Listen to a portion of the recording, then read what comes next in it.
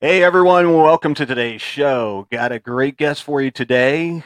His name is Anthony Wilson. Anthony, welcome to the Kilroy Williams Show. And tell us about yourself. You're a pastor, am I not right? Yes, sir. And are you in Colorado as well? Yes, I'm in Aurora, Colorado. Yeah. Oh man, I'm up in Greeley, so yeah. We're neighbors. You were neighbors. Yeah, I saw that. It's like, oh wow, we're right. You know, normally I'm working with people who are other places, all over. Yeah, all over. So somebody who's right here in the state is amazing. Yeah, that's pretty cool. We need to hook up sometime then. Yes, cool. Yes, absolutely. That would be awesome. Yeah, that would be awesome. So yeah. So Pastor Anthony, can you tell us about yourself, sir, and what your ministry is? I know you have your own podcast and YouTube channel and things like that. Can you tell people what the Lord has called you to do? Yeah, I planted a church in 2008, and so we're getting ready to celebrate 15 years of pastoring. That's awesome. And I'm a husband, got 2 children. My oldest is 27. My youngest is 24. He's about to be 25 in next month, actually, July 26th. Been married for 26 years. Amen. Same kids from the same mother. Yeah, right. That kind of deal. And we've been through our ups and downs and our struggles. We talk a lot about marriage, and actually we're going to do something cool this Sunday. We're going to do a sermon together as a couple. So that's going to be that's awesome. Fun. Yeah. Now, do you broadcast that live on your channel as well? Yes. Yep. That'll be on our YouTube page. It'll be on my page at Anthony Wilson 2273, and then it'll be on the Shore Foundation page, which is the name of our church, Shore Foundation Community Fellowship Church. And so it'll be on that page, and it'll be on Facebook. So people that are on Facebook, they can find it on Facebook as well. Awesome. And then what time Mountain Time? And that is 9:30 a.m. Mountain Time. Yes. Okay. All right. Yeah. Everybody. Yeah. If you're not able to go to church, there's a fine service you could see, I'm sure. That's awesome. That's very cool.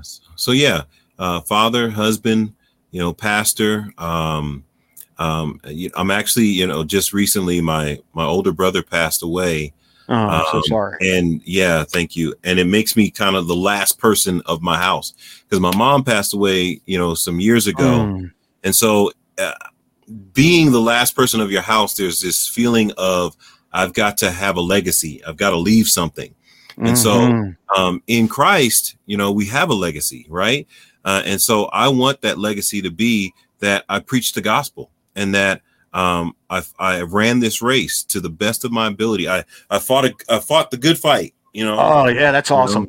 Yeah, I fought the good fight, and so I want that to be what people know of me and understand of me. And we do the podcast, YouTube.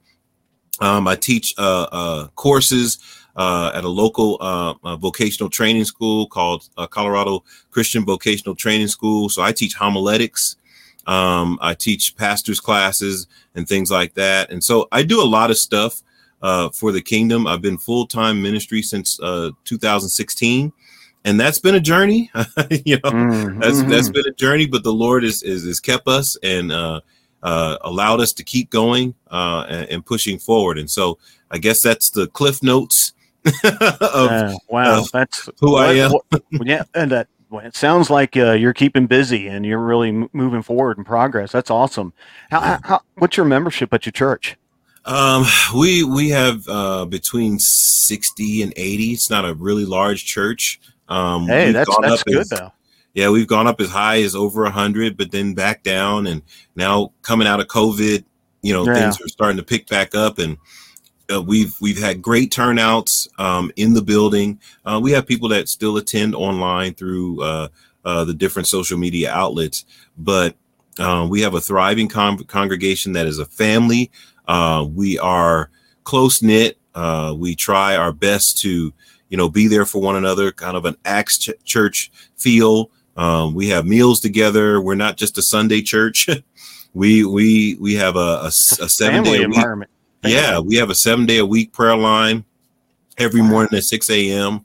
We're on the prayer line together, praying for one another, things like that. So really just trying to live this thing out beyond just a Sunday morning, but actually live it out together, do life on life. That is awesome, Pastor. That is just awesome, man. God bless you.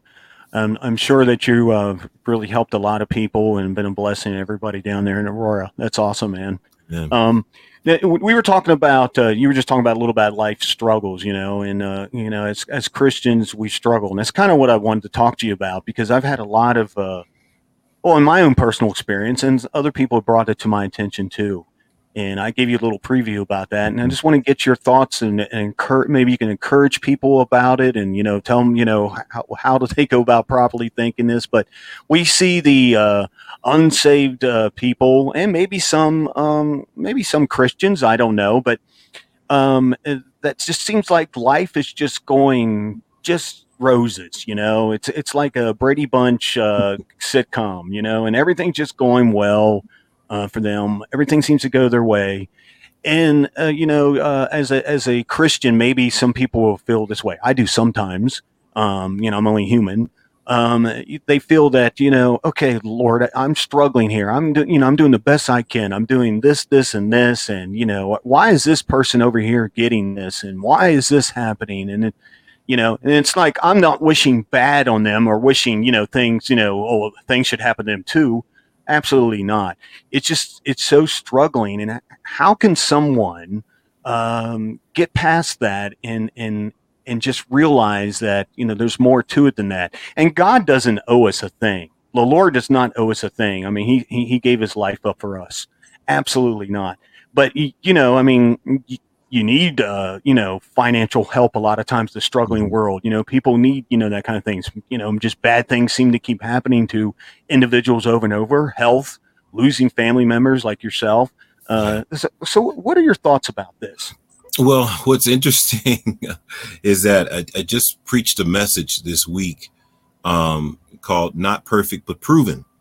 And I came from the book of First Peter.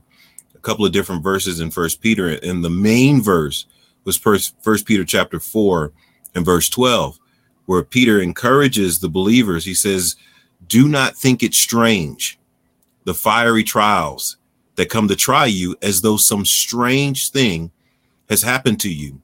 And I always read that verse and I kind of rock back in my seat and I say, so Peter, what are you trying to tell us, here? Right. Because literally he says, don't think that this is strange.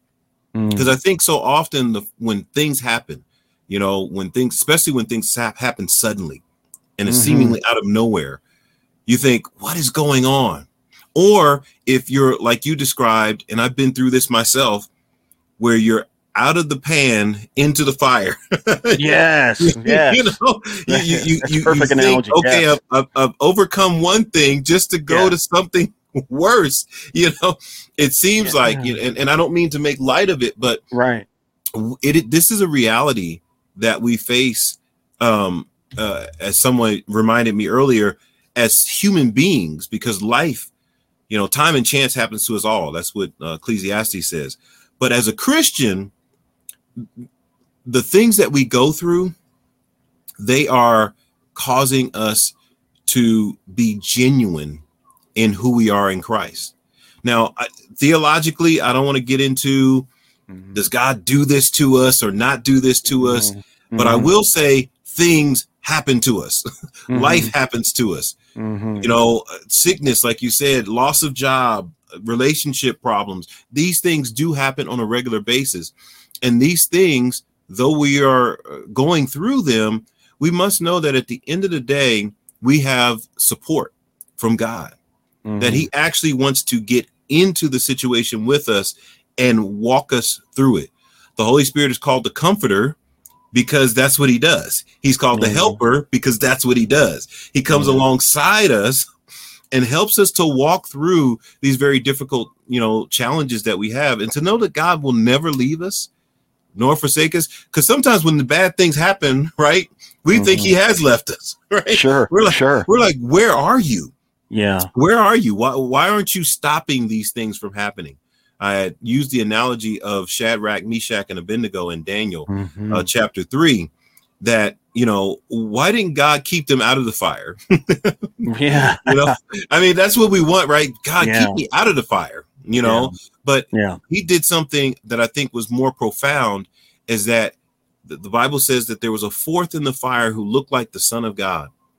And for God to get into the difficult time with you, that he wants to be near you in these times, that he wants to mend your broken heart, that he wants to get in and strengthen you through the trials and the tribulations of life, is something that we have to remind ourselves, because I think when we go through, we automatically think that God is absent, because that's how we feel when we're going through.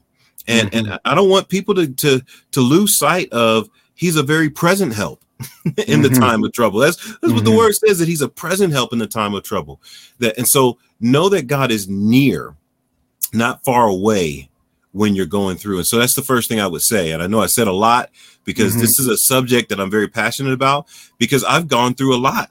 I've gone through, just like anybody else, I've gone through loss, of family members. We were just talking last night in our Wednesday, or 2 nights ago in our Wednesday night class, and we talked about loss. And there was a couple of people in the room that were just like me, that lost both their parents, and to lose your parents before you're 40 years old, that's hard, because that's right when you're needing them, because you're raising kids and you're wanting to spend that time with them, right? Yeah, you want that grandparent experience for them. Yes. Yeah. And so to be in the room with people who that's had that same experience and had that same void, and to be able to comfort them and pray with them, is powerful. And that's what God wants. So we'll think my situation is just so horrible and so different from everybody else's, but there's somebody else going through what you're going through, and they need your comfort as well as you need theirs. And that's what God does. He brings us together to encourage and comfort one another. Amen. That is so true. Well, when a brother and sister in Christ is struggling, and let's turn it a little bit on the other side, and it's only human, when they see like other people just don't seem to have any problems. I'm sure they do, but it just seems like nothing as bad as you do. You know what I mean? And you're only human. You're going to say, God, that's not fair. Why is that happening?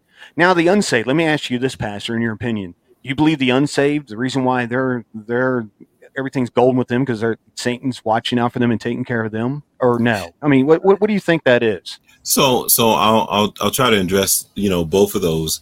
The first one is just being a Christian and looking around you and seeing others, like you said, seemingly flourishing, whether it's another Christian or an unbeliever.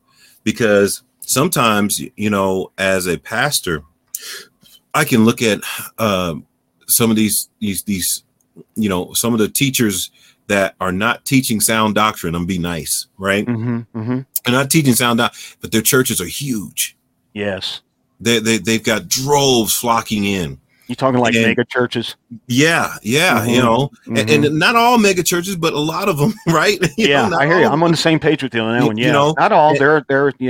Yeah. They're not all, you know, but you see these churches and people flocking in there, and you're listening to the messages and the content that's coming out of there, and you're like, God, why do they get to flourish and reach all these people with that?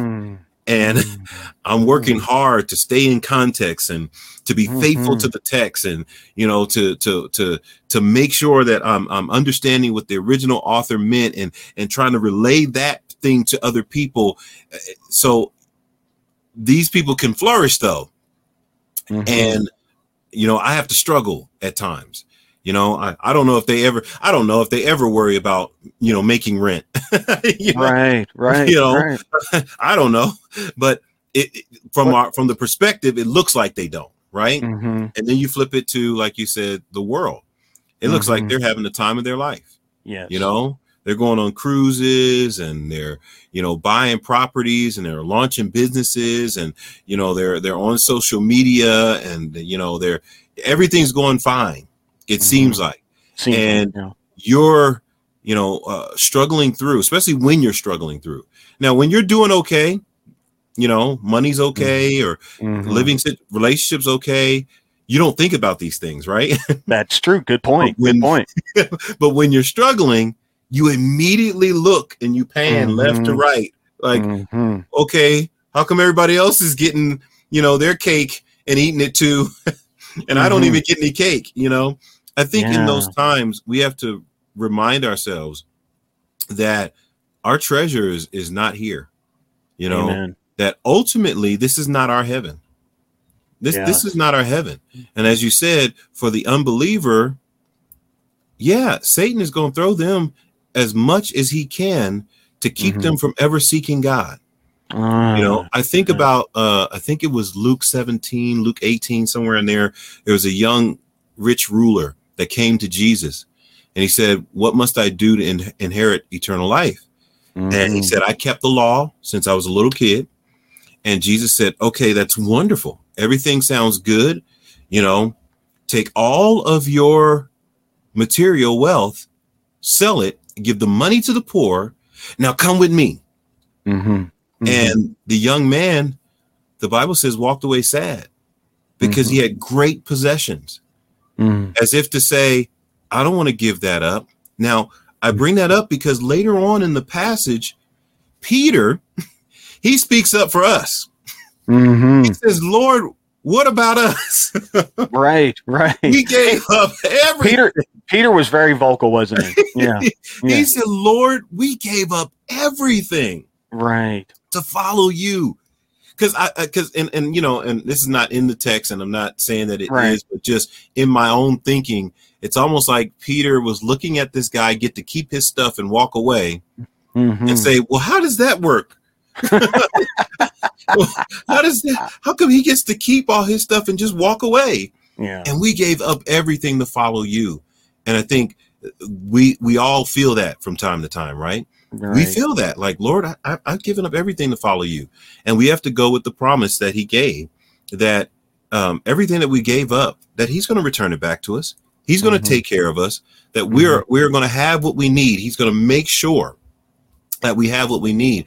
And trusting God is not a one-time thing. It's a thing that you do day after day after day after day. You got to wake up every day and say, I'm going to trust you today. That's why Jesus taught him to pray. He said, our Father who art in heaven, hallowed be your name. Your kingdom come, your will be done on earth as it is in heaven. He said, give us this day our daily bread. That just worry about today, right? Today. Not tomorrow. Let's not take tomorrow, care of today. So, because if I start thinking ahead, then I start stressing, and then I start comparing, and then I start looking at other people. I'm like, well, they got retirement already set up. You know, a lot of full-time pastors don't have retirement set up. That's right. That's kind of par for the course. It's like, okay, we're going to figure out something else, you know, in order to have that there. So, I mean, there's a lot of things that hit you when you begin to look around and you say, well, look at what's going on with other people. Peter, his words just are so true and so relevant. What about us? Mm-hmm. We've given up everything to follow you. And if you have given up everything to follow him, you've got to trust that he knows that and that he is going to take care of you and yours. And he promised that, if he can turn, if he can bring water out of a stone, Mm-hmm. if he can bring bread from heaven, if he can take care of the sparrows, he can take care of us. Make a donkey talk. Make a donkey talk. Whatever, he can do it, and he does do it. Those of us that have been through it, he does do it on a regular basis. He takes care of us. And when he takes care of us, sometimes we like, man, I haven't missed a meal. Mm-hmm. I have been taken care of. Mm-hmm. I just don't have what I want. Right. That's a big difference, right? I have everything I need. Yeah. See, my wife is like a Peter. So me and her have some great conversations because she speaks up. She says, well, we have everything we need, but I don't have what I want. Hey, at least she's honest. She's honest about it, and so I gotta take off the pastor hat and put on the husband hat. And say, But that is a good way also to look at it too.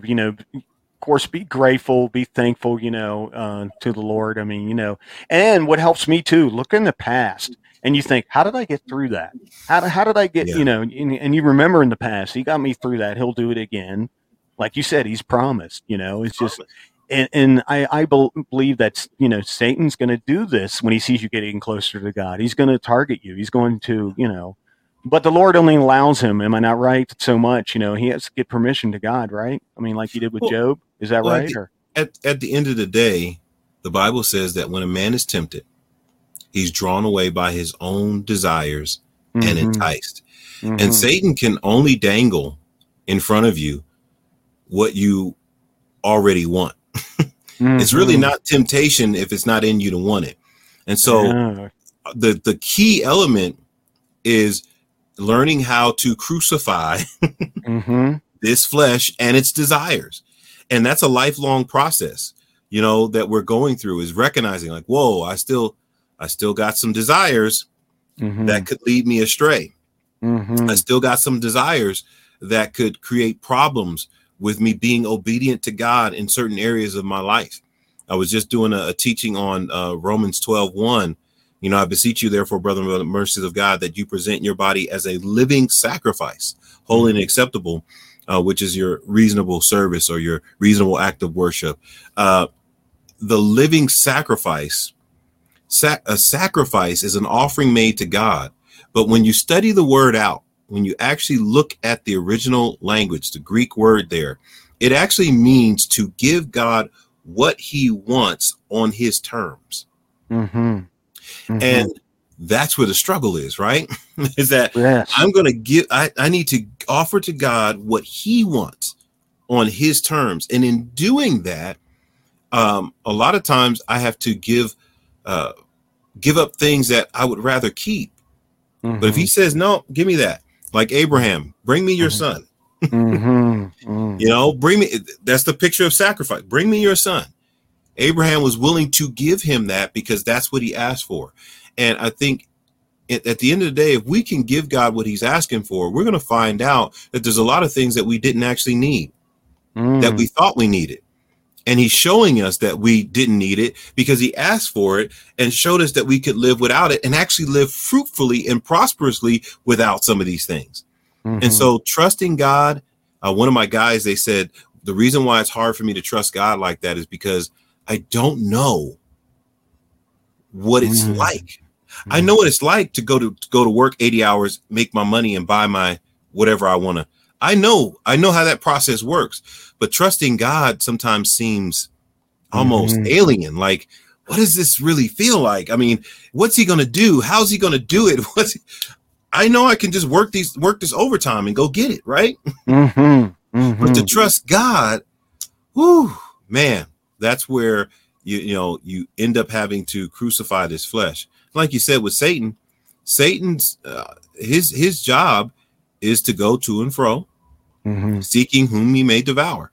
And God does allow for this to go on, because at the end of the day, Satan is defeated. He already knows his outcome. And so at the end of the day, he already knows this is the best shot he's got. And guess what? I've given you power to overcome him. Yeah, I think a lot of times we forget that, don't we? We forget that. Yeah. We forget that. You know, if you resist the devil, you submit to God, resist the devil and he'll flee. Right? That's what James says, you know. Right. And so if that's the truth, Peter backs it up. He says that we resist him steadfast in our faith. And so both of those apostles believe that we can stand up to him. We don't have to succumb to Satan's power, because greater is he. Now, this is the third apostle, John. He says, greater is he that is in me than he that is in the world. So there's plenty of biblical evidence that we have the ability to overcome Satan. We don't have to fall to this, but we got to deal with what's in our hearts, because that's what's going to cause us to fall.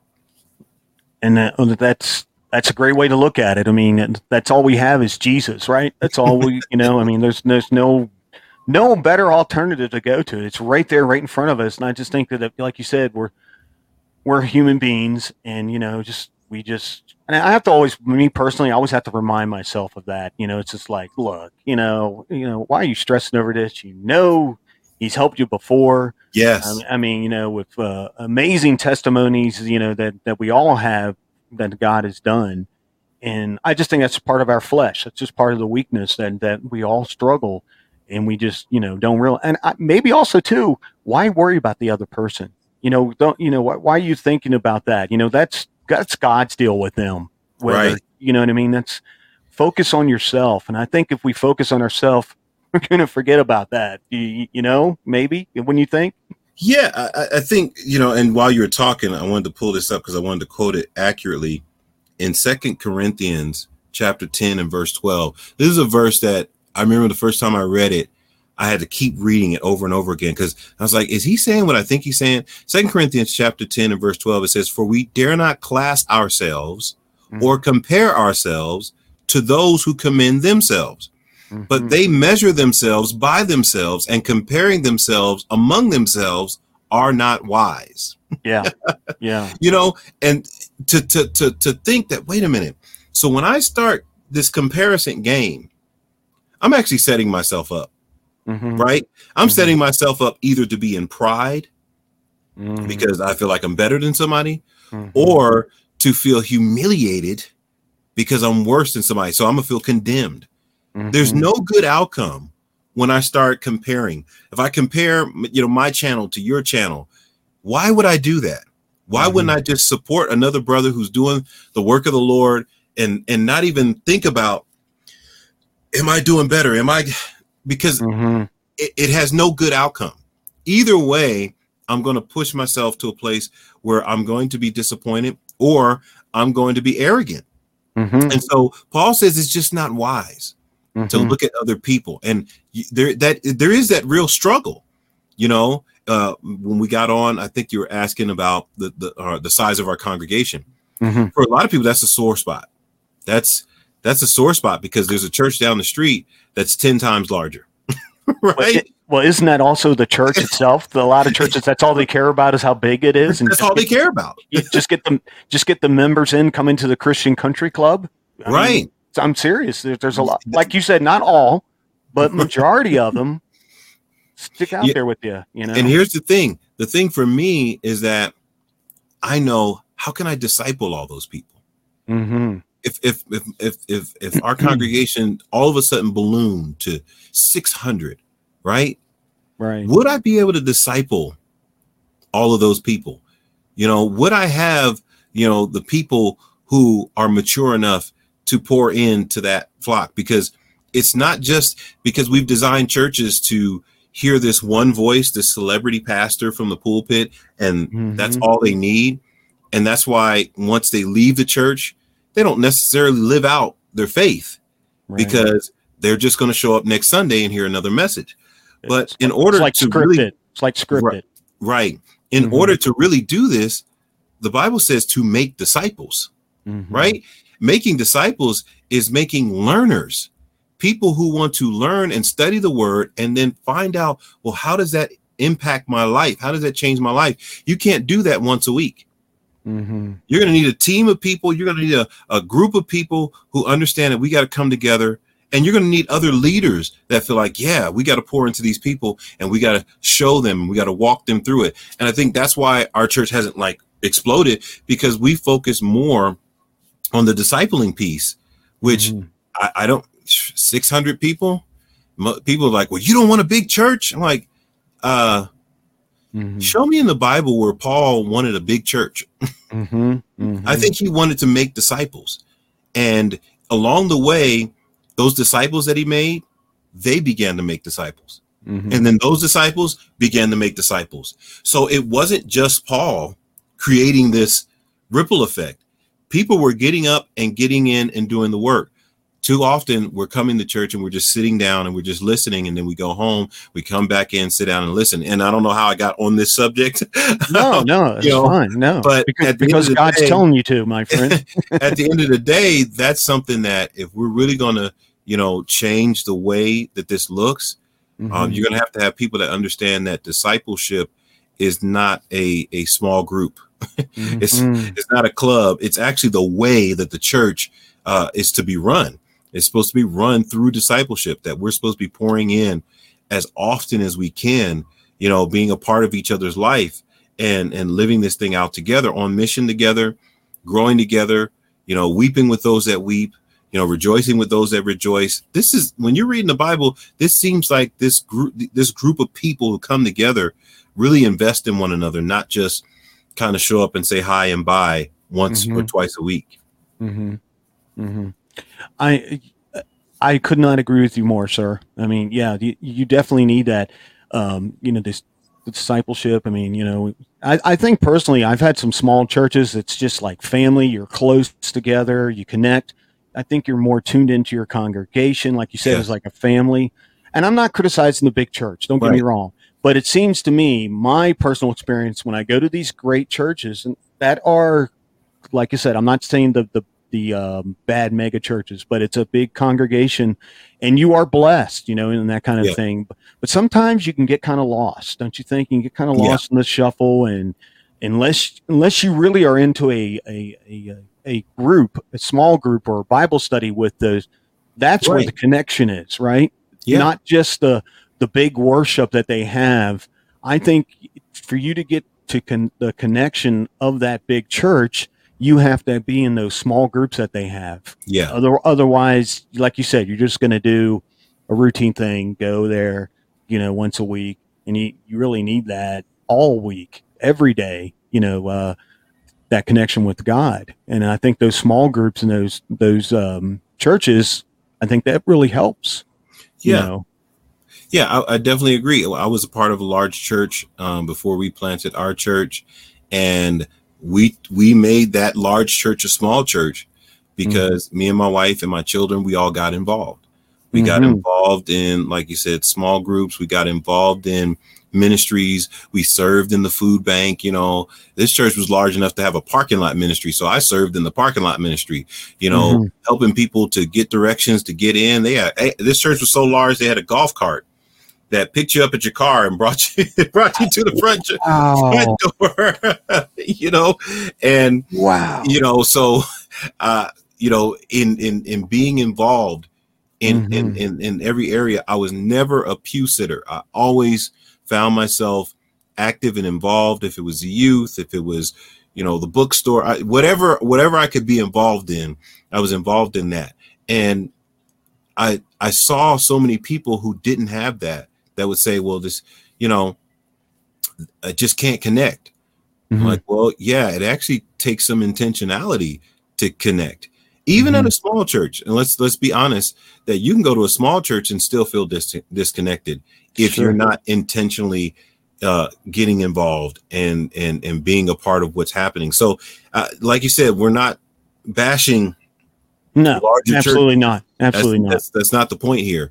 Or just saying that what we've seen is this lack of connectivity in the churches. And so when that happens, back to our subject, when I start going through, I don't have anybody to encourage me to stay the course. I just Mm-hmm. start looking around me and saying, I don't know if this Christianity thing is working for me, Mm-hmm. because it seems like everybody around me is prospering, and I'm praying Yeah. the prayers. I'm going Yeah. to the this and I'm going to That's that, and right. I'm still struggling. I'm still going through. My marriage is still difficult. My job is still difficult. My living situation is still difficult. Christianity is not a magic wand, right? That's We true. don't. We're not just not just because you're a Christian doesn't mean you eliminate all the troubles of your life. It's like I said from the top, you allow God to come in to those situations and allow God to bring people around you to support you and comfort you. That's what the church really is for. The ecclesia is the Greek word, and it means called out into. So you're called out of the world into this body of believers, who are all serving the Lord. And in that, there is this oneness, this fellowship that strengthens you, because we all can look at each other like we're talking today and say, man, yeah, amen, I've been through that same thing. I've Mm-hmm. seen that same struggle. And even these, when I do these podcast interviews, I view it as fellowship. I get to Absolutely. fellowship, with Absolutely. another brother or sister in Christ, and we get to bounce some stuff off each other, more so than, oh, it's my chance to be in front of the camera. No, this is a chance to meet Mm-hmm. somebody new and find out that there's other brothers and sisters that are living this thing out, and they're passionate about it, and they love God, and they go through struggles just like I go through struggles, and we can fellowship, in this using this platform. So. Yeah, absolutely. And luckily with today's technology, we can reach people like all over the world. All over the And world. I always said it, if it's just one person, it's worth it. Yeah. If it's just one person, it's definitely worth Amen. it. I personally am experiencing my own family where I have a family member that is a drug addict, an alcoholic, um, was brought up in a Christian home, but they made that choice not to continue on following Christ. And the relationship with the family has broken because of their choices. Hmm. If you're around an addict, that's a toxic person. And if they refuse to do the right thing and seek help, there's only so much you can do but just pray for them. Yeah. But this individual also has a relationship with a person who has a successful business. They're not saved at all. They throw money out like it's just pennies. Man. Like Man. like to no end. I'll give you example. Um, they embrace this family member and her children, and out of the blue, just a couple of weeks ago, for no reason, give them $60,000. And and these people are not saved. They're not. You know what I mean? And you see that, and you're like, oh my goodness, Lord, look at this.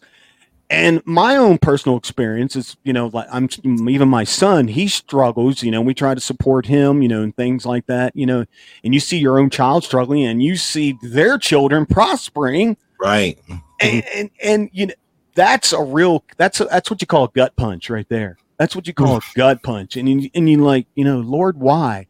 And I probably never will get the answer, but it's just like that, and my friend, I could tell you stories off the air here that would just floor you about this, but that's the type of thing that I personally have experienced in my family, and Yeah. and it's more than $60,000. I mean, it goes way beyond that. It's ridiculous, and So it's just a sad situation that they're in.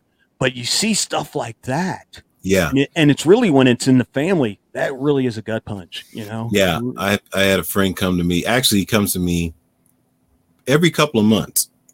And he says, I know you already talked to me about this, but I just want to ask again. What do you do when you see people who are obviously doing wrong, living wrong, and it just seems like everything breaks right for them? Everything goes their way. Yeah. And we were doing a study, what was it, last year, through the book of Ecclesiastes. And I came across this verse in Ecclesiastes chapter 8.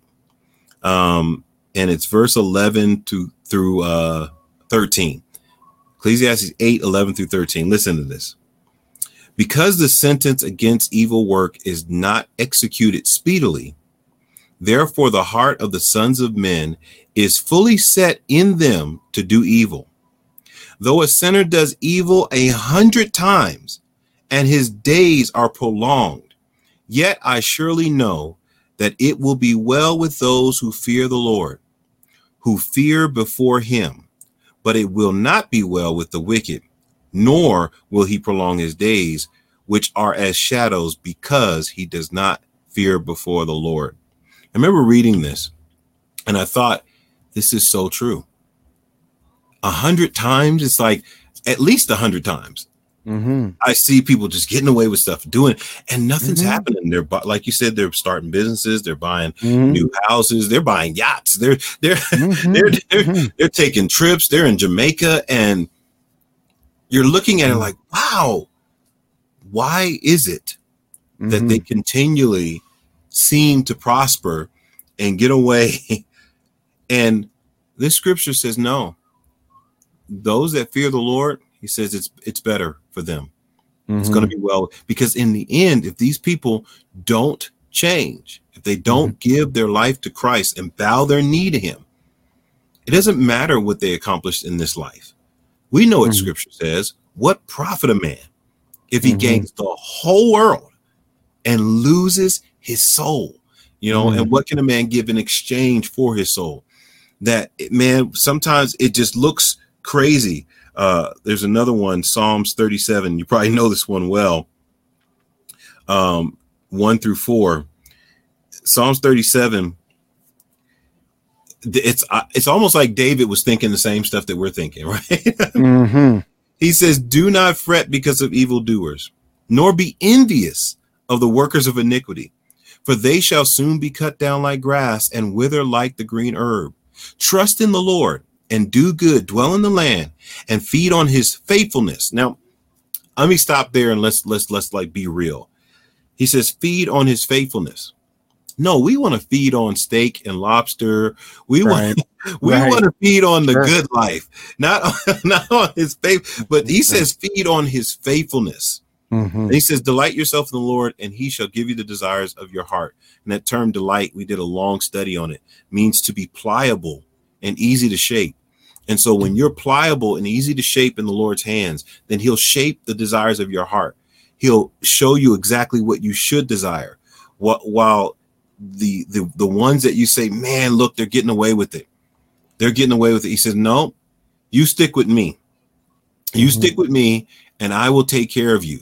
The next verse, and I'm not preaching, I'm just sharing. No, man. Bring it on, man. Bring it on. Where's the pulpit? Where's the pulpit? Bring it up. The next verse says, commit your way to the Lord, trust in him also, and he shall bring it to pass.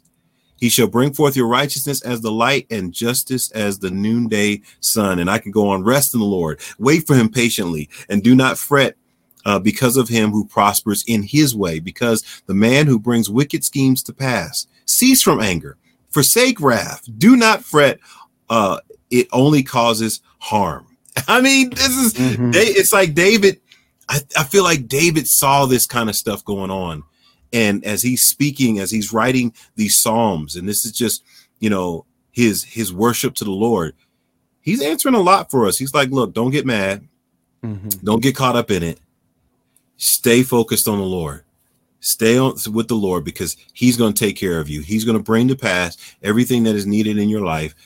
Don't be worrying about people bringing wicked schemes to pass, because that's going to keep happening. That's going to keep happening, you know, until he returns, right? Till he returns. And so all that is in the world, what is the lust of the flesh, the lust of the eye, and the pride of life? That's all. That's all that's here. So that's all they can do is that. And so as believers, we've got to say, all right, I'm going to stop paying attention to them. And I'm going to start focusing on the purpose and the plan that God has for my life. Yeah, man, that is That's awesome to hear that, because people need to hear that. That's the direction we all need to go. Yeah. And thank you for sharing that scripture, because that's, I know that helps me. That helps a lot of people that are watching right now and listening.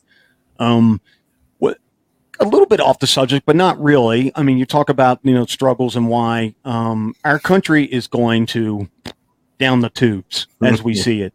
Do you think, again, and why it's because of Satan, and why it's going down the tubes, because it's people that we're just talking about that are rich, greed, and it's causing all this stuff that's going down. Do you think, and we know what the signs are, what the Bible says about the end times. Yeah. I know we're really close in that, when, in that time frame, but do you think the Lord is going to try to save America one more time, because maybe to last a little longer, to save souls?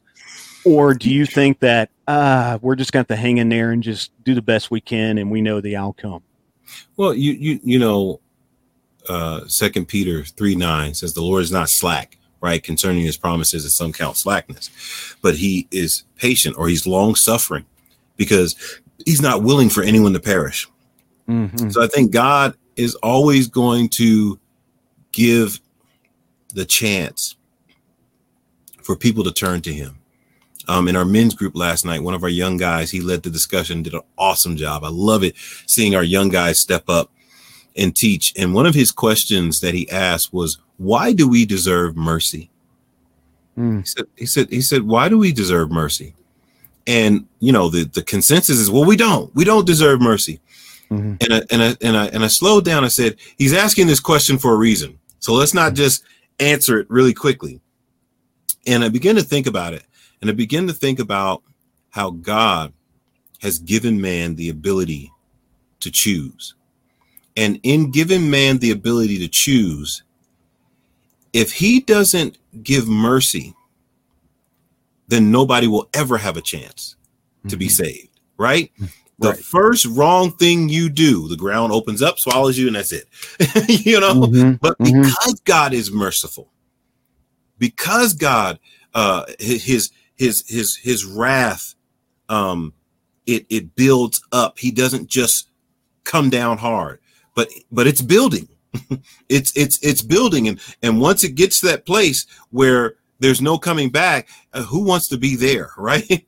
But I think when it comes down to America, because that's where we live, I believe that God is going to do everything he can to give those who will answer that call the opportunity to answer that call.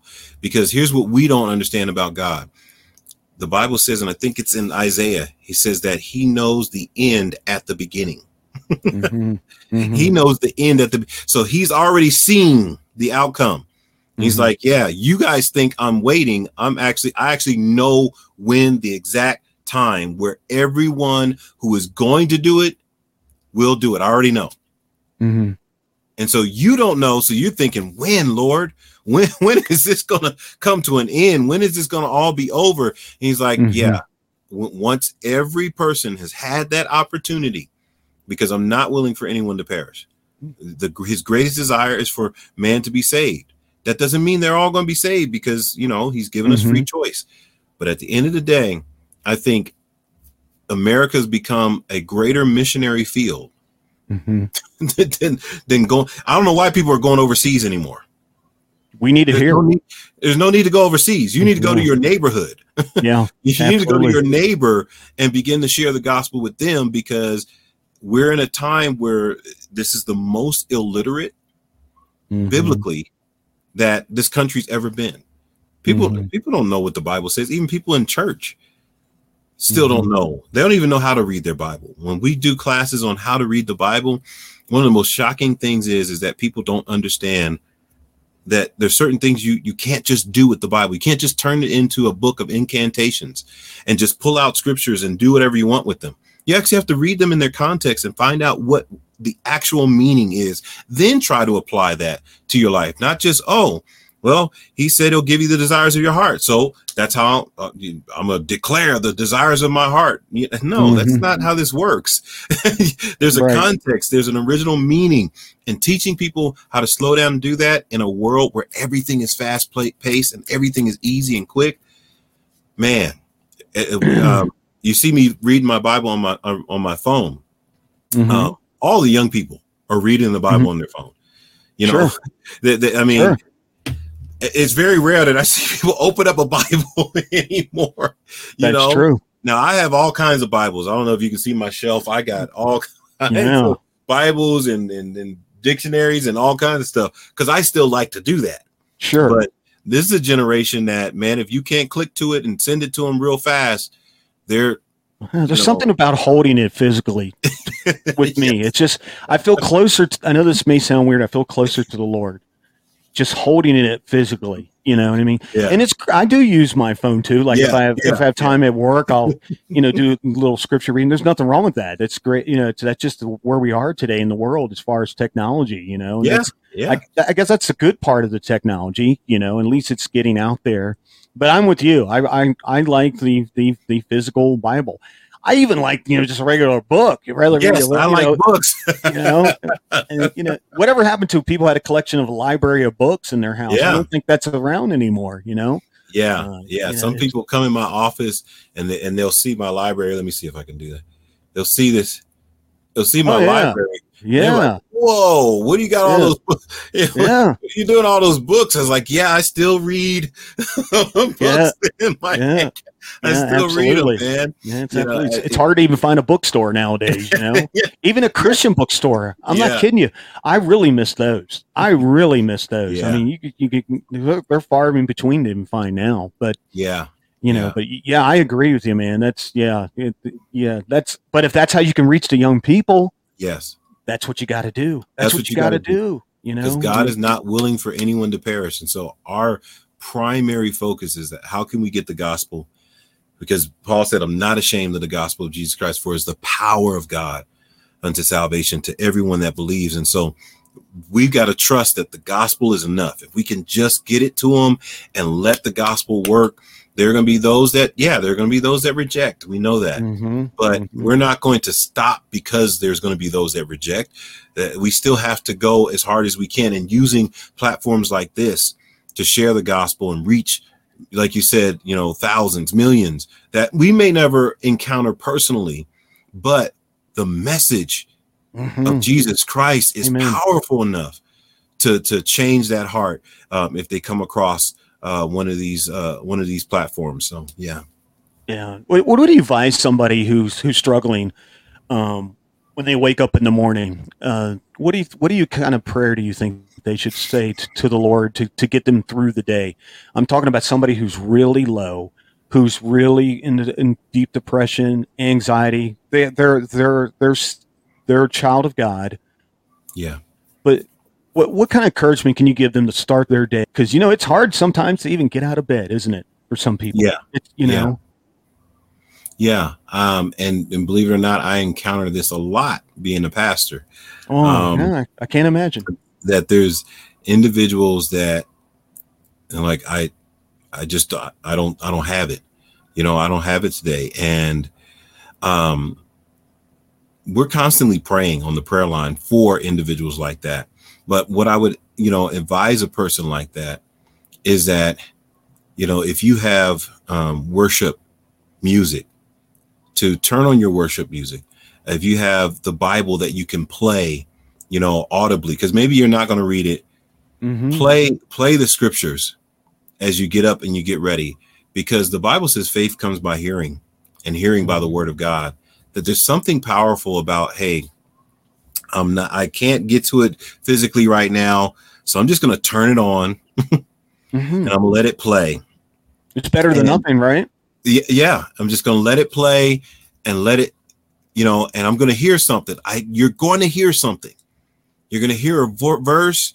You're going to hear a song, and it's going to spark that life in you. It's going to uncork that life in you, and you're going to start to feel a little more life.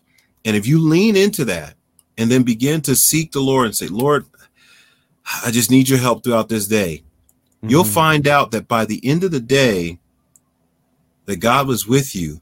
And that's actually going to make the next day better. I know a person who tells me every morning, he says, every morning I wake up, Pastor, and I'm like in a fog. And I don't know if I want to get up out of bed. And he says, but I remember that we have the prayer line at 6 a.m. We have a 6 a.m. prayer line every morning. And sometimes he gets on the prayer line and doesn't say anything, just listens to the prayers and the prayer requests and the praise reports. And he says, man, it gives me enough to get up and get moving. And so that's another thing, is don't try to do this by yourself, because when you isolate and you come off to yourself, it is a lot harder. It's a lot harder to get up. You got to have somebody in your corner that reaches out to you. I don't care if it's a text message with a prayer in it, or they call you early to remind you, hey man, can I pray with you today? Don't try to go through these seasons of depression and heaviness by yourself, because it's really hard. It's really hard. I was there at one point in time, and our prayer line started 3 years ago, and I was really going through something. And I would get up in the morning and get on that prayer line and hear the people, gathering together, saying hello to each other. And it's like, okay, life is not as bad as it feels, and just to hear other people, they could have it worse than you do, right? Yeah. And then you want to pray for them. You forget about yourself, right? And you want to pray for them. Absolutely. And then I feel guilty. Lord, forgive me for, this person has it worse than I do. I always remind myself, when I struggle, there's someone out there that's going way worse than what you are going through, And the sad thing is, they may be unsaved and they have no hope whatsoever. They don't know what to do. And that's where the outcome of drugs and so forth goes to, it's just, because they don't know what else to do. It's just so sad. But wow, that's awesome about your prayer line. That's awesome. Yeah. And is that just for your church members, or do you have that posted on your website? We invite as many people. Sometimes we have visitors that are from out of state. They'll hop on, because it's just a conference call number, and we'll share it with people everywhere that they want to pray. They don't have to be members of the church, but it's a place where we can address that very quick, because people have gotten on there. And there was a person that got on our prayer line, and I believe their sister or someone had went overseas with some friends, and the friends did something illegal, and the sister got caught up in this thing. She wasn't a part of it. She didn't even know. Wrong place, wrong time. Yeah, she didn't even know that these people were doing this. She thought these were just her friends, and they were just going on a trip. Well, little did you know, you don't want to be detained. Not in another country. And not in another country, right? And the friend who was on the prayer line said, hey, we got to pray for my friend. I don't even know how this is going to work. They've got her detained. It's in another country. Passports, all that kind of stuff is gone. I don't know what's going to happen. They're talking about $10,000 to even get her across the border. And it was... And we prayed, and we said, Lord, if she's not involved, Lord, we pray for justice. We pray for your favor. We pray, God, that you would bring her home and bring her home safely. Within a matter of days, somehow they cleared it up, and somehow they found a video showing that she wasn't with them. We prayed and brought that person home. Amen. And so when people get on the prayer line and we start telling them how God has moved on the prayer line, it encourages them. Well, hey, I need prayer. like, hey, can you pray for me? And it's not that, we're doing something special. It's what the Bible says, right? Yeah, it's what the absolutely. Bible says for us to come together and pray. He said, if my people who call by my name would humble themselves, seek my face, turn from their wicked. He said, I'll hear from heaven, forgive their sin, hear their land. He said that if you seek me, you'll find me. If you search for me with all of your heart, and then you will come to me and you will pray, and I will hear you and I will answer. The Bible talks so much about God hearing the prayers of the righteous. And so prayer has to be a huge component in our life. And we've got to trust that prayer works, especially if we pray according to his will. Prayer works. And so getting people, if they could just get on there, and people have told us, like, you know what, I was on the prayer line. I didn't say anything, but it was just encouraging to be in the midst of people who are praying and knowing that God was moving. And so that's been a major help to a lot of people. Can you give out your prayer line to tell people to call? Yeah. If you want, let me pull it up. Actually, here we go. I have a phone for the prayer line that I use for the church. Yeah, so our prayer line is 605-472-5799. And then there's a passcode 179 and then 558 pound. And they should be able to get on. And we're on every day at 6 a.m. Mountain Time. Every day, 6 a.m. Mountain Time. We're on there. I usually hop on a little early. So sometimes I'm on there early.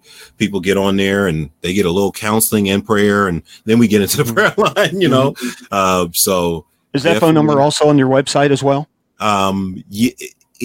It should be. I know it's on our cards for our church. It might not be on the website. So you might, it might not be on there. Okay. All right. Well, I appreciate you getting the number because you never know. Somebody might need that, We usually have it scrolling on our live stream. So whenever there you go. It's usually scrolling on there too. So we give it out. It's, that's awesome. We're on there every day, 6 a.m. Mountain Time. Somebody will be on there. If not, a whole host of people on there, just loving on each other, praying for each other, encouraging each other. That's awesome. That's awesome, man. That's what we need. That's exactly what we need is that support, and that is, without prayer, what are we going to do? And you need what you call, there's a big difference I found in my own personal life. People say, "Oh, I'll pray for you." Are you really? Yeah. There's a difference between saying that and actually being a prayer warrior. Yeah. So when I really need prayer, I know who my prayer warriors are. Yes. And I contact them. Yes. I appreciate you telling me you're going to pray for me, but are you really? Are you really? It's just, I think sometimes people, they just don't know what to say. Maybe that's just their way of saying, And that was something that happened when we first started the prayer line. There are people on that prayer line now that get on there and pray. I mean, they pray. But when we first started it, they stayed quiet because he was like, well, I don't know if I know how to pray like that. And, this person prays better than me. And I was like, no, this is not about that. This is about us all coming to the Lord and petitioning him on behalf of friends, family, ourselves, our church family, our nation, our country. We even came up with prayer points. I think today's prayer point was pray for a missionary that you know. And so we're praying for missionaries today, and so we have 365 days worth of prayer points that we have so that there's always something to pray about. Now, people always have prayer requests, right? Sure. But daily we have a prayer point to kind of, undergird that. So there's always something that we're praying about as a church family today, And so, that's our prayer point for today. We're praying for missionaries, which is right here in our own town. And that's what a lot of them talked about this morning was that, we're praying for the missionaries right here, in our own country, because we need them preaching the gospel and we need to be activated as missionaries in our own environment. So being a missionary, that can save America, right? Exactly. And we need, and we'll be praying for our president tomorrow. Every day. Every day. Every day. So, that's another story. But you're exactly right. It's that tight support that you get when you pray. And I think it's very important as husband and wife to pray together. You really need to do that, and it's so hard with the busy world. That your day-to-day thing to take time to do that. You know what I mean? It's just, and you just so busy. It's just hard to do that. And I know that's no excuse, but that's just, you got to put that in your schedule, just like you do when you get up and take a shower every day. Try to put that in there, Yeah, I think, over the years, and I'm ashamed to say this as a pastor, that I've had good seasons and bad seasons with that. There are times where we're doing it really well, we're regimented, and then there's times where schedules are off. I get up before her, she gets up after me, or vice versa, and we're not connecting there. And so it has to be intentional. You've actually got to say, when can we do this? And a lot of times it's at night before we go to bed. That's our time, because in the morning we miss each other or something like that. But that's probably the perfect time. But you can tell yourself, oh, it's not that big a deal, and miss out on a great opportunity to cover one another and to pour into one another, especially as a husband. I'm always praying for my wife, but I think it's that much more, like you said, intimate and powerful when I'm actually praying for her in her presence, praying over her, and she can hear me praying for her, pouring out my heart to the Lord for her. I do think that that's a very powerful thing for a husband and a father, praying for his children, all those things. Yeah. Well, Pastor, I can't thank you enough for coming on today. And could you just one more time tell people about your website and how they can get in touch with your podcast and things like that? Yeah, basically, you can go. I'm pretty much on every platform of social media. So if you go on to Facebook, you type in the Love Thy Neighbor podcast, I'll pop up. Or if you type in Anthony Wilson, usually I pop up, but Anthony Wilson's a common name. So the Love Thy Neighbor podcast is the easiest way to get me on Facebook. On YouTube, if you go to YouTube and you go at Anthony Wilson 2273, at Anthony Wilson 2273, it'll take you right to my YouTube. And usually I come up pretty. Is that where your live church is on there too? Yep. Okay. Yep. It's on there too. Yep. It's on there too. And because all my stuff is connected. So have multiple, I use this software called Restream.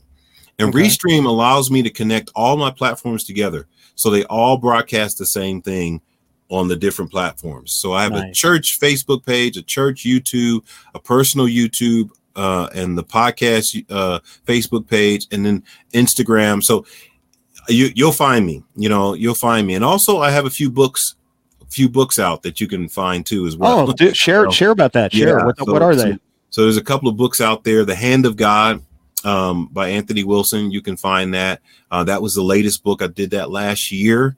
And Day by Day, which is a 30-day devotional where I go through 30 days in the Word. And I actually share a lot of testimonies of my walk with God in these devotionals with scripture and things like that. And so those are the latest books. Once you find them, you'll find out that I have a few others as well. But those are the latest books. Those are probably the easiest ones to come across. And I'll recommend this one, No Man Left Behind. No Man Left Behind is a book specifically for men, but women who have read it learn a lot about their man and their sons, by reading this book. And so No Man Left Behind is one of the books that is still in circulation. I actually wrote it a few years ago, but people keep coming up to me and say, "Hey man, I'm reading that book." And I'm like, "Oh, wow. No Man Left Behind." So No Man Left Behind by Anthony Wilson. You just type that in. It'll come up on Amazon. Okay. It pretty much anywhere the books are sold, it'll come up. Yeah. That's awesome. Well, definitely we'll put all your information on the show notes there, my friend, and some people can, appreciate that. Check that out. And Pastor, I want to thank you so much for coming on. And I have I consider you another pastor personally in Colorado. Yeah, that's you, my friend. That's you. Man, we got to connect. I still can't believe you're right up the way. You're, in Greeley. I'm like, that's right here. I work down in Centennial, so I pass you every day. You got to go past me. I go past you, both directions. You got to go. So every time I see Aurora now, the signs and stuff, I'll be praying for you, my friend. Please pray for me. And if you ever have a chance where you're getting off work and you got some time, we can get something to eat and hang out a little bit. We'll do that. We'll do that, my friend. We'll do that. Well, thanks for coming on. Don't hang up on me. But I appreciate you and we thank you and got to have you back on, my friend. Yes, sir. So God bless you. Amen. God bless you as well. Thank you so much.